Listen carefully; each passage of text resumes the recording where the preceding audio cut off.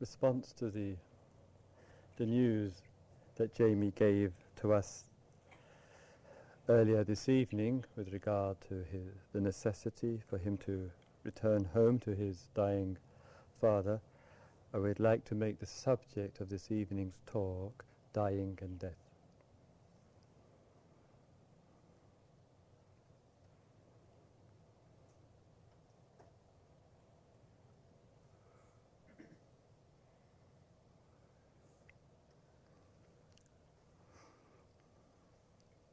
When we look at our existence, we see very clearly and obviously it's defined by two poles, birth and death.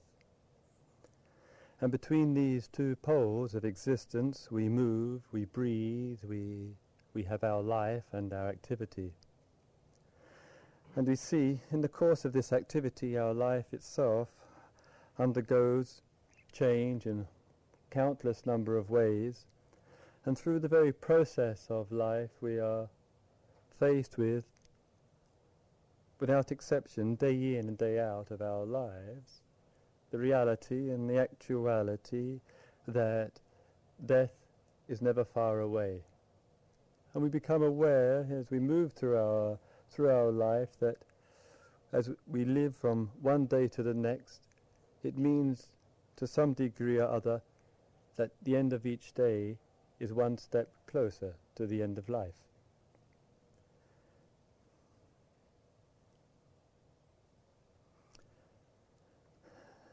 And sometimes we wonder, we have wondered as children and we have wondered as adults, before our existence, before coming into birth and before our death, were we?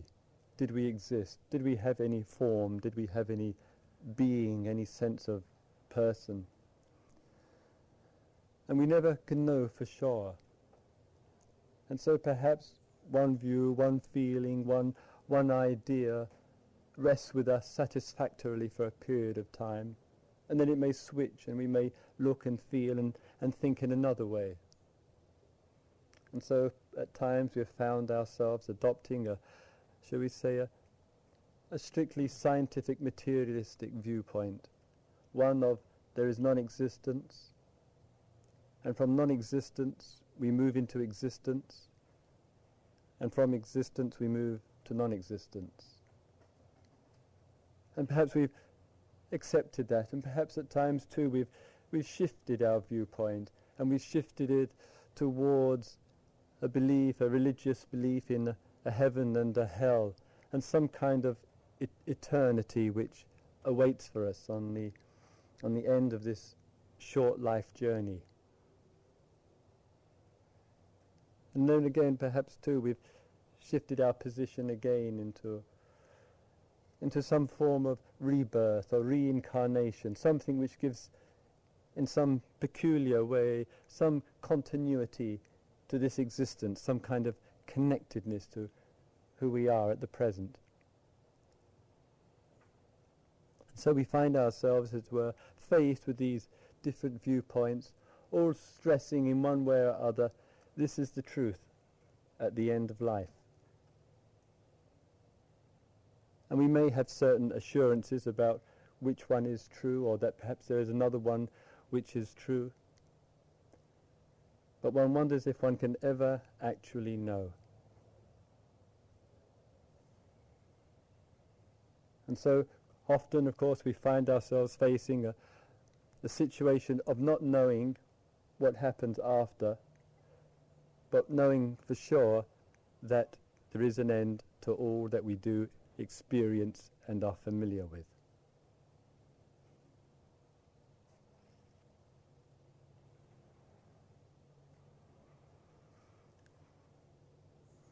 At times in this movement through our life, the thought of the end of life, of death, arises for us. It becomes a thought, sometimes in a difficult situation, sometimes in a confusing situation, sometimes in whether one wishes to do something. And the mind, when it is in a reactive state, and when it is often in a rather unclear condition, will say, well, what's the use? It doesn't really matter. We're all going to die anyway. And there's a kind of reaction to life and to the present, and so we draw upon death as a kind of rationale for our relationship to life, for a negative relationship, a negative viewing of existence.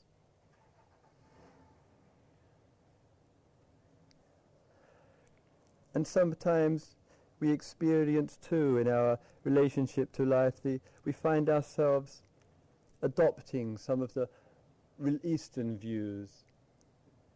And in a difficult period of time, one can come to the conclusion that life is nothing else but suffering, and the suffering takes different forms and shapes as we move through life, but basically it's suffering.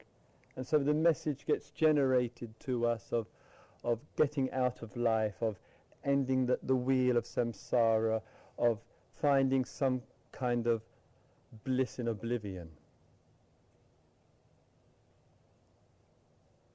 And one wonders if that's coming from a balanced place in a person's heart and mind which views life in that way, who relates to life from a background of life denying.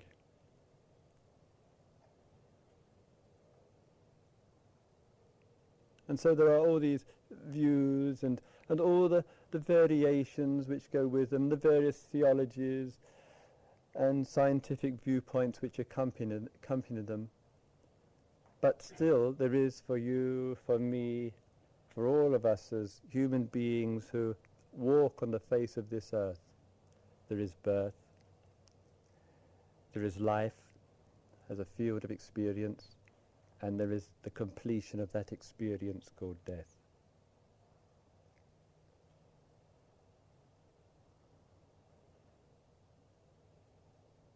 And certainly the extraordinary thing is with our heart and with our mind, and particularly with our beliefs, it's a peculiarity that beliefs don't necessarily have to be true, but they can be helpful and supportive.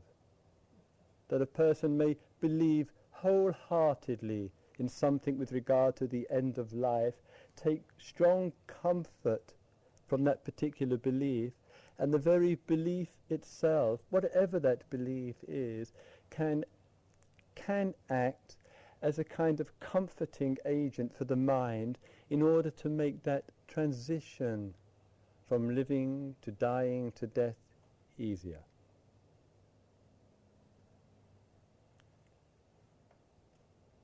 Regardless of whether there is any actual truth in the belief itself.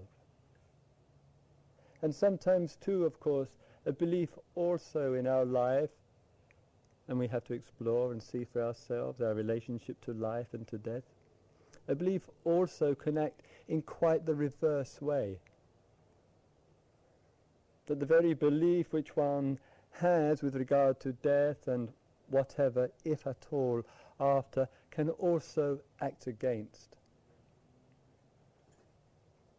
Instead of relieving fear, which is the experience that many have to go through in the process of dying and death, it actually accentuates it.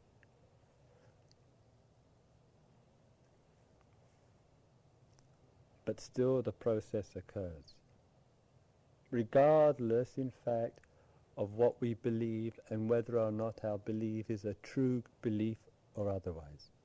We still pass through this as an inevitable given in the experience of life.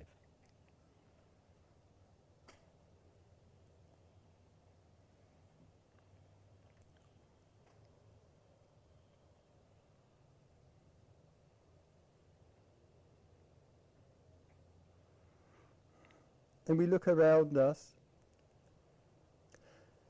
and we see the myriad number of human beings, and perhaps some of you, some of us have had the extraordinary privilege of being with those who have passed through the process of dying unto death. And we've seen in our observation, because you and I have not had this experience, that we have seen in our observation that some have this extraordinary capacity to deal with this reality, this personal reality which we all will undertake. And others have extraordinarily great deal of difficulty. And we wonder what it is, what are the qualities of mind, what is it within the person that is ready? And what is it within the person which is so characteristically unready, with all the pain and fear and anger that can produce? What's going to make the difference for us?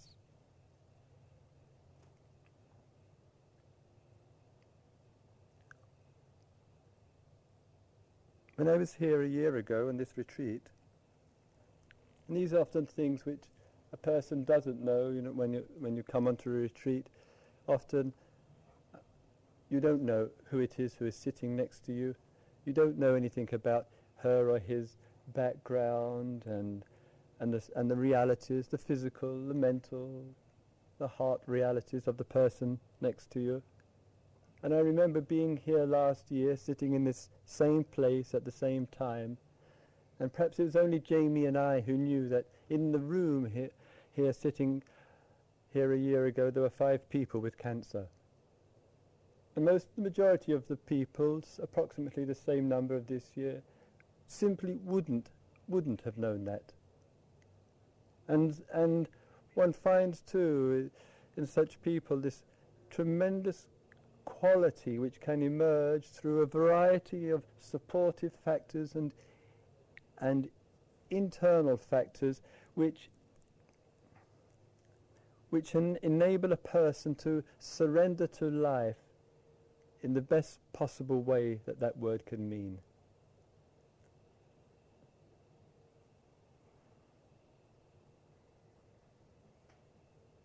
And for that, of course, you and I, in many ways, still have a long way to go to understand deeply and inwardly what surrender to life really means, and to, therefore, the movement and the process of it.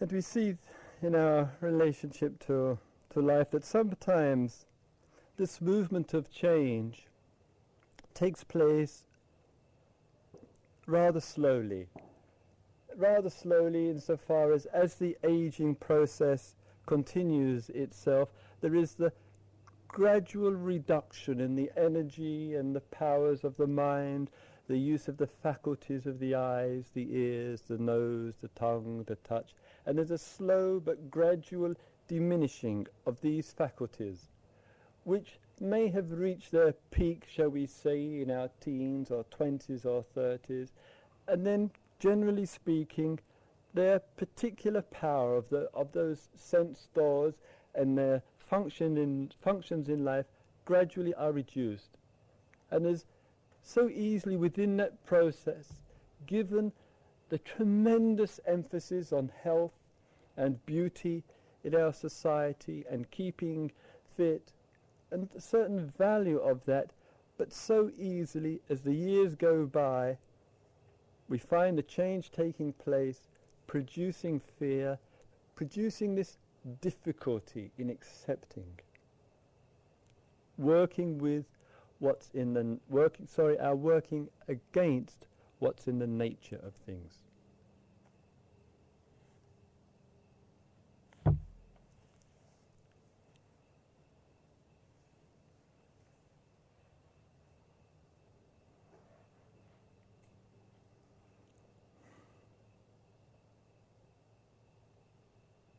And sometimes, of course, and we have known people where there wasn't even that opportunity, where life was arrested at a very young age. And in the arresting of that life, the kind of impact which it had on ourselves. And I remember, as a personal example, When I was young, 7 years old, there was a young person, and certainly not an unusual story, a young person living next door to me of the same age. And for 7 or 8 years we lived and played together, spent all our time together, two boyhood friends. He went into the police force, came married, had children, and I, in my early 20s, travelled to the east. And the contact, as so often happens when two young friends separate, got less and less. And basically our parents, particularly our respective mothers, maintained the contact. And I had been living on an island in the Gulf of Siam, and had been spending several months there living in solitude, and just coming down in the morning with my begging bowl to collect my food from the little fishing village by the sea, and then would make my way back up into the hills and just spend that year just by myself. And I walked down to the village one of the mornings, and there was a letter waiting for me from my parents, my mother. And inside the letter there was a newspaper cutting. And this young friend of mine, who was by this time in my age at that time, about 27 years of age, had been killed while on duty as a policeman, as a police detective. And it was the night of it was 10 years, when the night he was killed, it was 10 years since he had met the girl that he married. They'd been childhood sweethearts, age of 17. And he was going home from the police station, and all the family were there, and all the friends for the party. And it was a police sergeant who had to go to the front door on that 10th anniversary night and say, "I'm terribly sorry, your husband has been killed."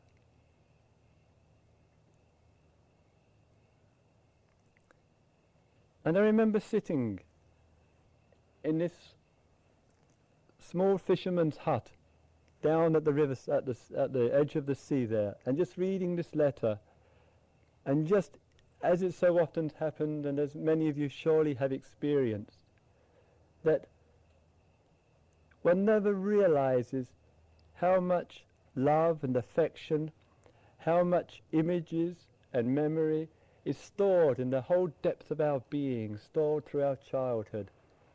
And in the years before already of sustained and intensive meditation, none of that had been touched. There was just the occasional warm memory of this close boyhood friendship. And one letter was like an internal explosion, an explosion of feelings and love and sorrow and grief and the sense of loss. And I remember walking up through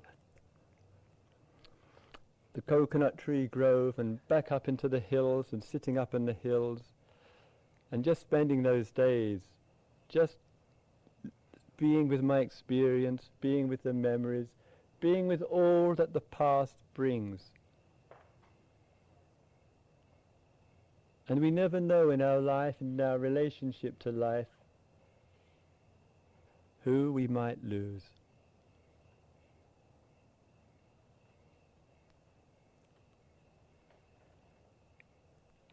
And so sometimes the area of dying and the area of death, rather than be regarded as something fearful and threatening, as it very understandably is for us as human beings, in another kind of way can be a good friend.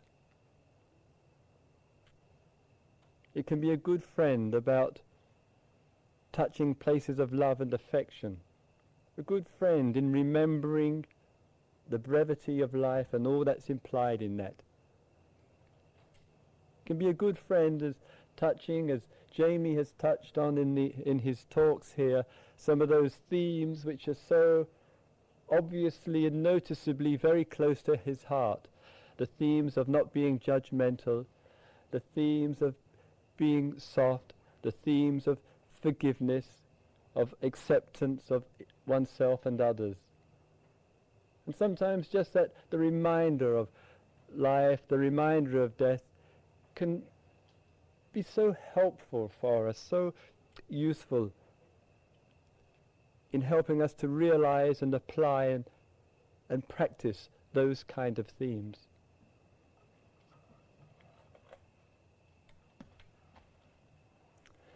And in this, one asks oneself, since I see this movement of my life, since I see that if there is a flow on which is uninterrupted, I as a human being have to deal with life, and I therefore have to deal with the end of life. What can I do in the present which is going to give me the resources, the qualities of mind to die with peace and clarity? What is going to assist in that process?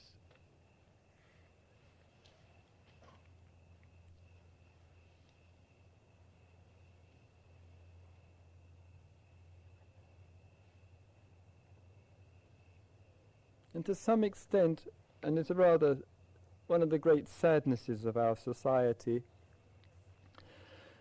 we've been buffered against death, buffered against dying, buffered against those realities. And certainly in stark contrast to some of the expressions in the Eastern society, where at times there's a more realistic relationship, and it seems so often in our relationship to life that anything which is suffering, anything which appears ugly, any process of dying or whatever, tends to get excluded. And so often it tends, understandably, to be taken out of the home and into the hospital. Often, of course, very much against the wishes of the person whose life is drawing to a close. But still, what in our relationship to life? And one of the things which one hears, and sometimes one hears from one's parents, and perhaps is a good reminder to all of us, is a person may well say, it's not dying which I worry about, it's not the actual coming to the end of life, and maybe not even the dying itself, but it's the thought of leaving you behind, the thought of leaving one's loved ones behind. And this, no matter what about afterlife, this, for you, for I, is the reality of separation. And the dealing with the sense of separation in life and learning to accommodate separation in life is a necessary tool to die with balance. Learning to accept the various separations in life which you and I experience.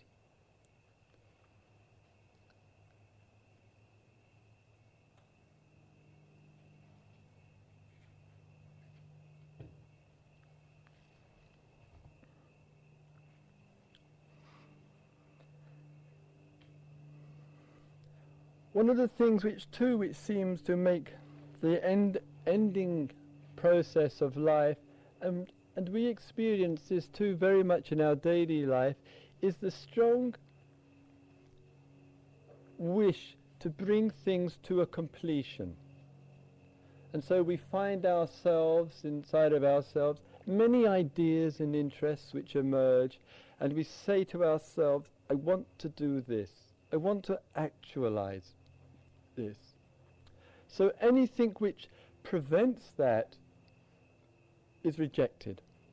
Death obviously being the major preventer, sickness and pain being another major preventer, and as a result we find ourselves in our relationship to life fighting against that which stops us bringing our wishes to fulfillment.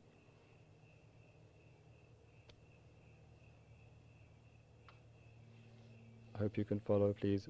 We fight against that which stops bringing our wishes to fulfillment.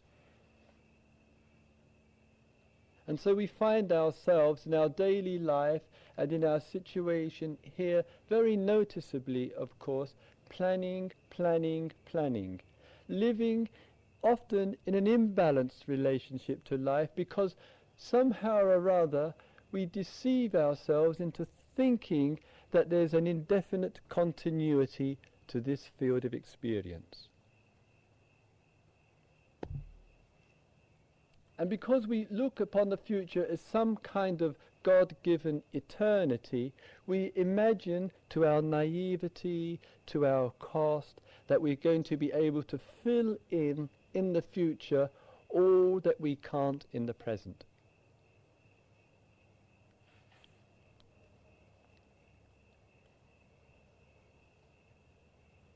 And life isn't like that for any one of us. When we're thinking that and assuming that and believing that in any way, we're denying reality.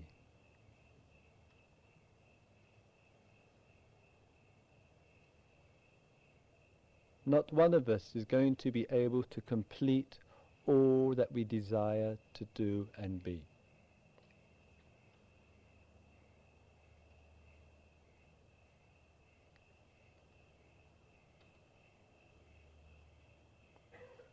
And so sometimes the awareness of life and the limitations within its scope act as a very useful moderating influence on our mind. We actually bring to mind the sense of the two poles of beginning and end and understand we're making a transition between those two poles. And certainly one notices, hopefully, that as one grows and as one grows older, a certain sense of, hopefully, of maturity begins to set into our life, where one sees the flow of one's life and the middle regions of one's life and the latter period, and begins to understand that more as a continuum of unfoldment.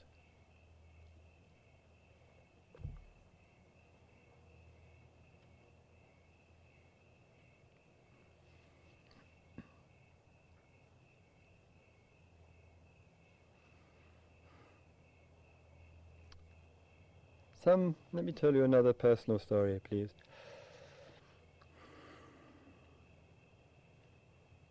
Also coming from the time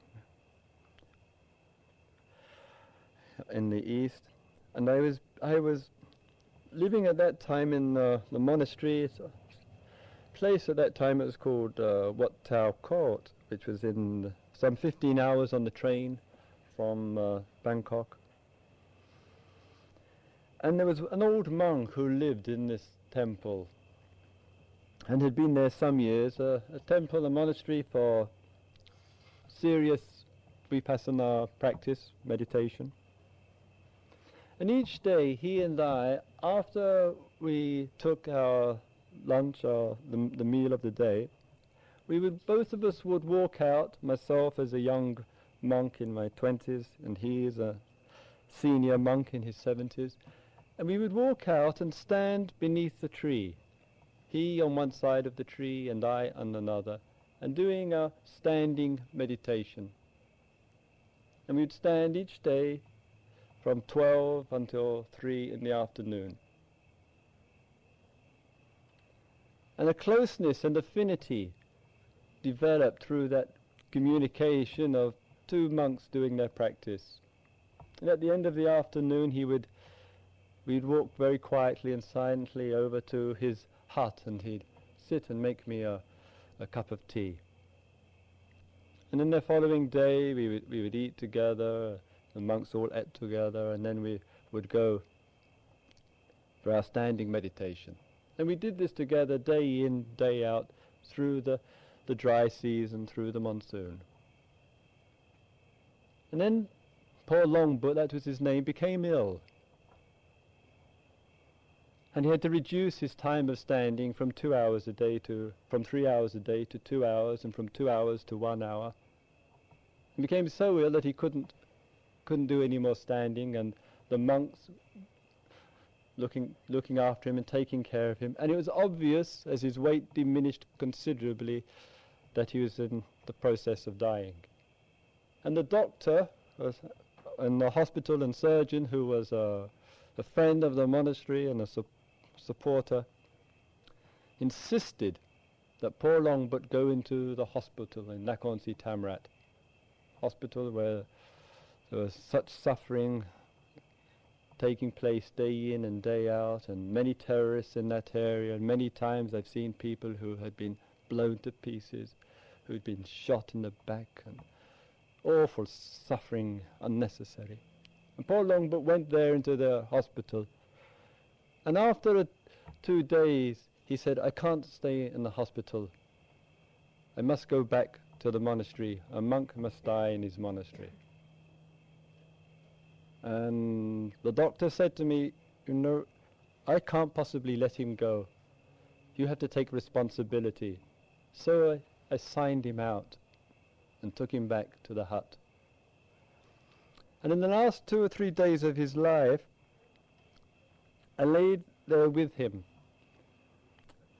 And I had enormous respect for him, and he's the only person that I have met that I considered what is in the tradition of the Theravada tradition is the most noble respect for a human being, and that is to feel that the human being is an arahant, one who is free in all its significance and beauty. And it came clear, I remember when lying with him, a conversation which we had had with him one day. And we said to this old monk, Lord Yama is the, as it were, the personalization for the king of death, for death. Lord Yama is going to come to get you one day, Longbut. You're an old man. He's going to come, you know. And poor Longbut laughed, and he said, Lord Yama is looking all over this earth for poor Longbut, and he can't find him anywhere. That reveals a depth of insight. And so when lying with him in these last two days there,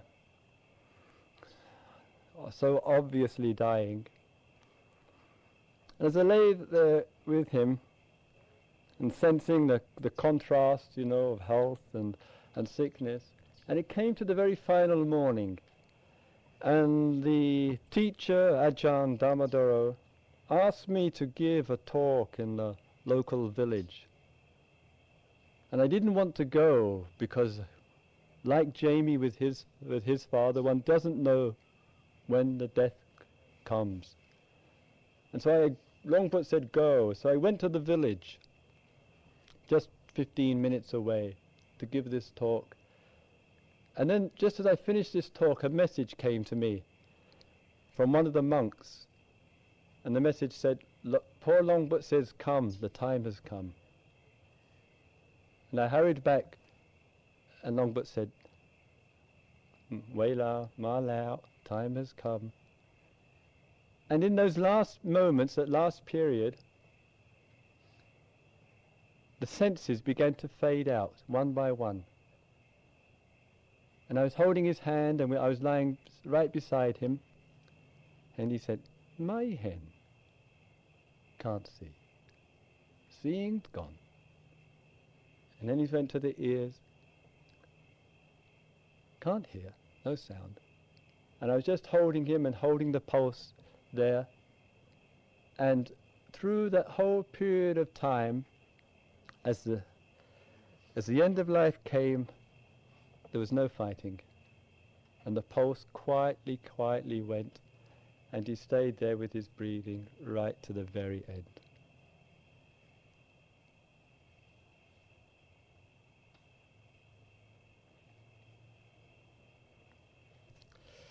Because of the close friendship which had developed, the monks and the nuns and the novices and the lay people asked me to give the evening talk. And the senior monks sat in the front row. There were more than 100 of us. And at the very end of the talk, after speaking about my relationship with this monk, I said, this monk, I feel, is an arahant. Something very rarely said of anybody, such respect for this word. And the monks said, put their hands together and said, sadhu, sadhu, well said. And one of the things which I noticed, and the kind of long-standing impression with this monk and with men and women, is that complete love of life and that complete devotion to life in its reality, that in the living present, and the integration with that, and the finding of a certain fulfillment with that, reduces the fearful power of death.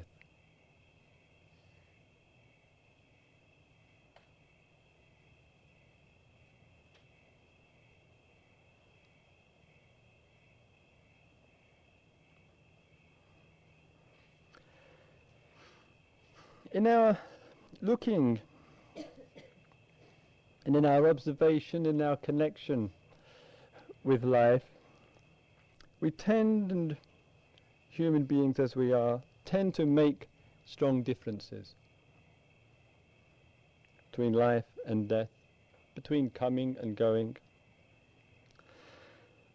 And in bringing to mind this old monk, I feel perhaps today is very, if I may say, a very appropriate time to speak of Paul Longbutt and his life, and to speak of Jamie, and who has been to New York and has come back and has continued serving the Dharma, and each day has been on call from his mother, and now, as you know, flying back to New York.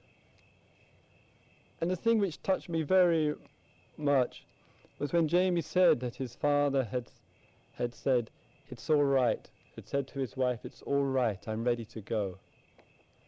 And that emergence of some understanding, of surrender, of inner letting go, somewhere embodies this very spiritual principles which you and I are practicing and developing here.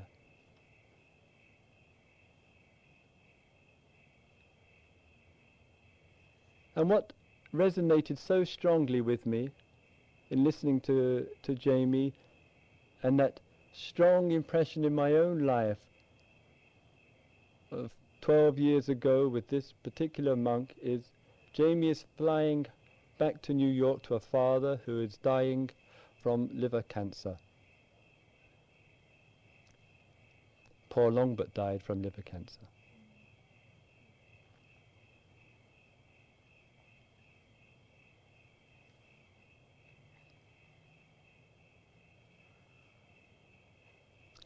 In this looking into the present and giving, as is asked of us day in and day out, to give full attention to that, it seems to have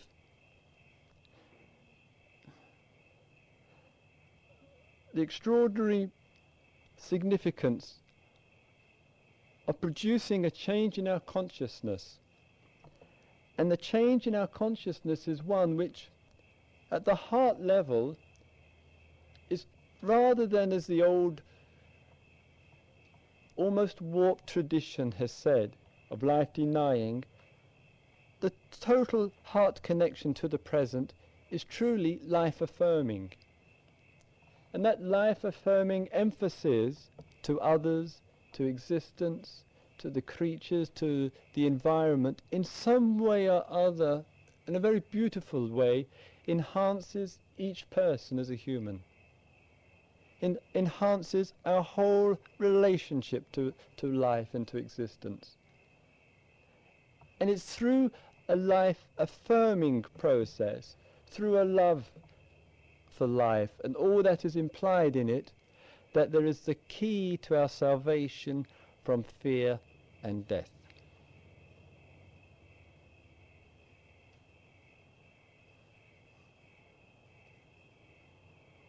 And it's as though we look at death and we look at the process of dying with the diminishing of the faculties as somehow or other being contrary to life, as though it shouldn't be there, that it's an absolute unnecessary. But when you and I, in our relationship to life, find our balance with life, find ourselves with the reality of life, then death is a complement to it. It's an indispensable. It brings a roundedness to life. It brings a fulfillment to life. It's not something against life, but something in a very essential and mysterious and awesome way, part and parcel of life. And if we in our life and in our relationship to life can truly find our balance with life, then that balance will be of life with death, beginning with ending. And we will embrace both.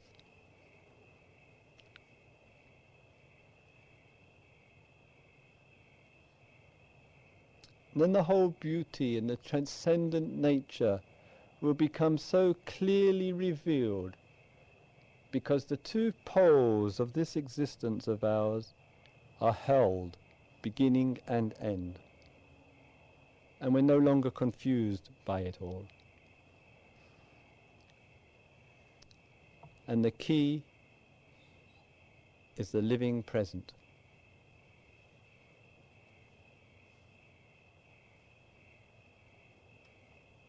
And if we can learn and discover what it means to truly live well, there will come in our latter period of our life a sense of having lived well. And if we live well, we can die well.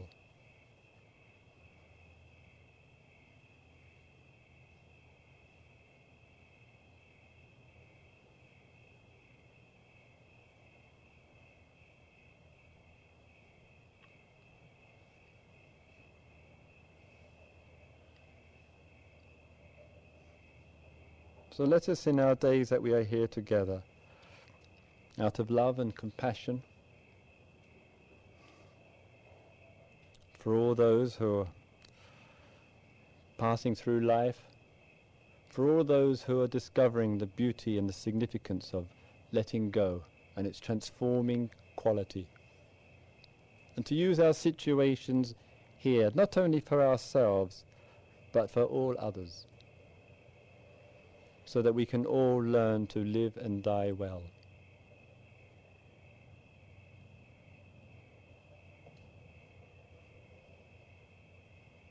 Just as Jamie's father today, via his wife, sent us a message today which I hope none of us will ever forget.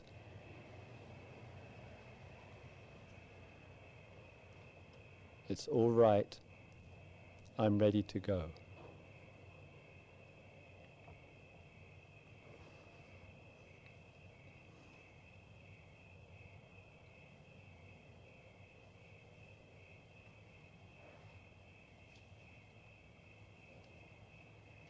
May all beings live with love.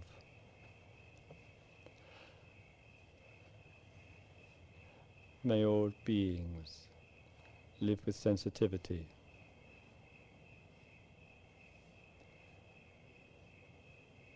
May all beings be fully in tune with life.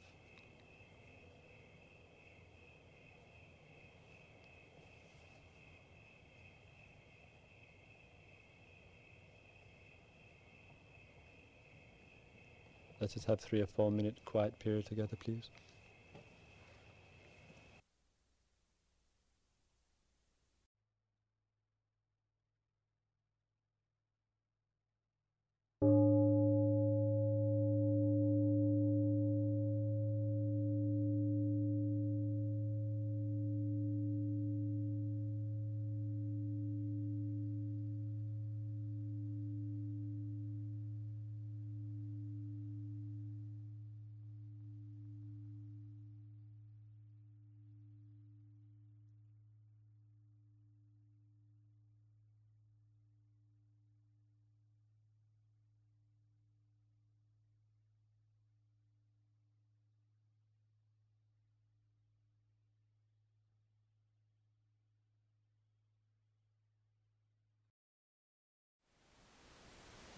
Thank you for listening.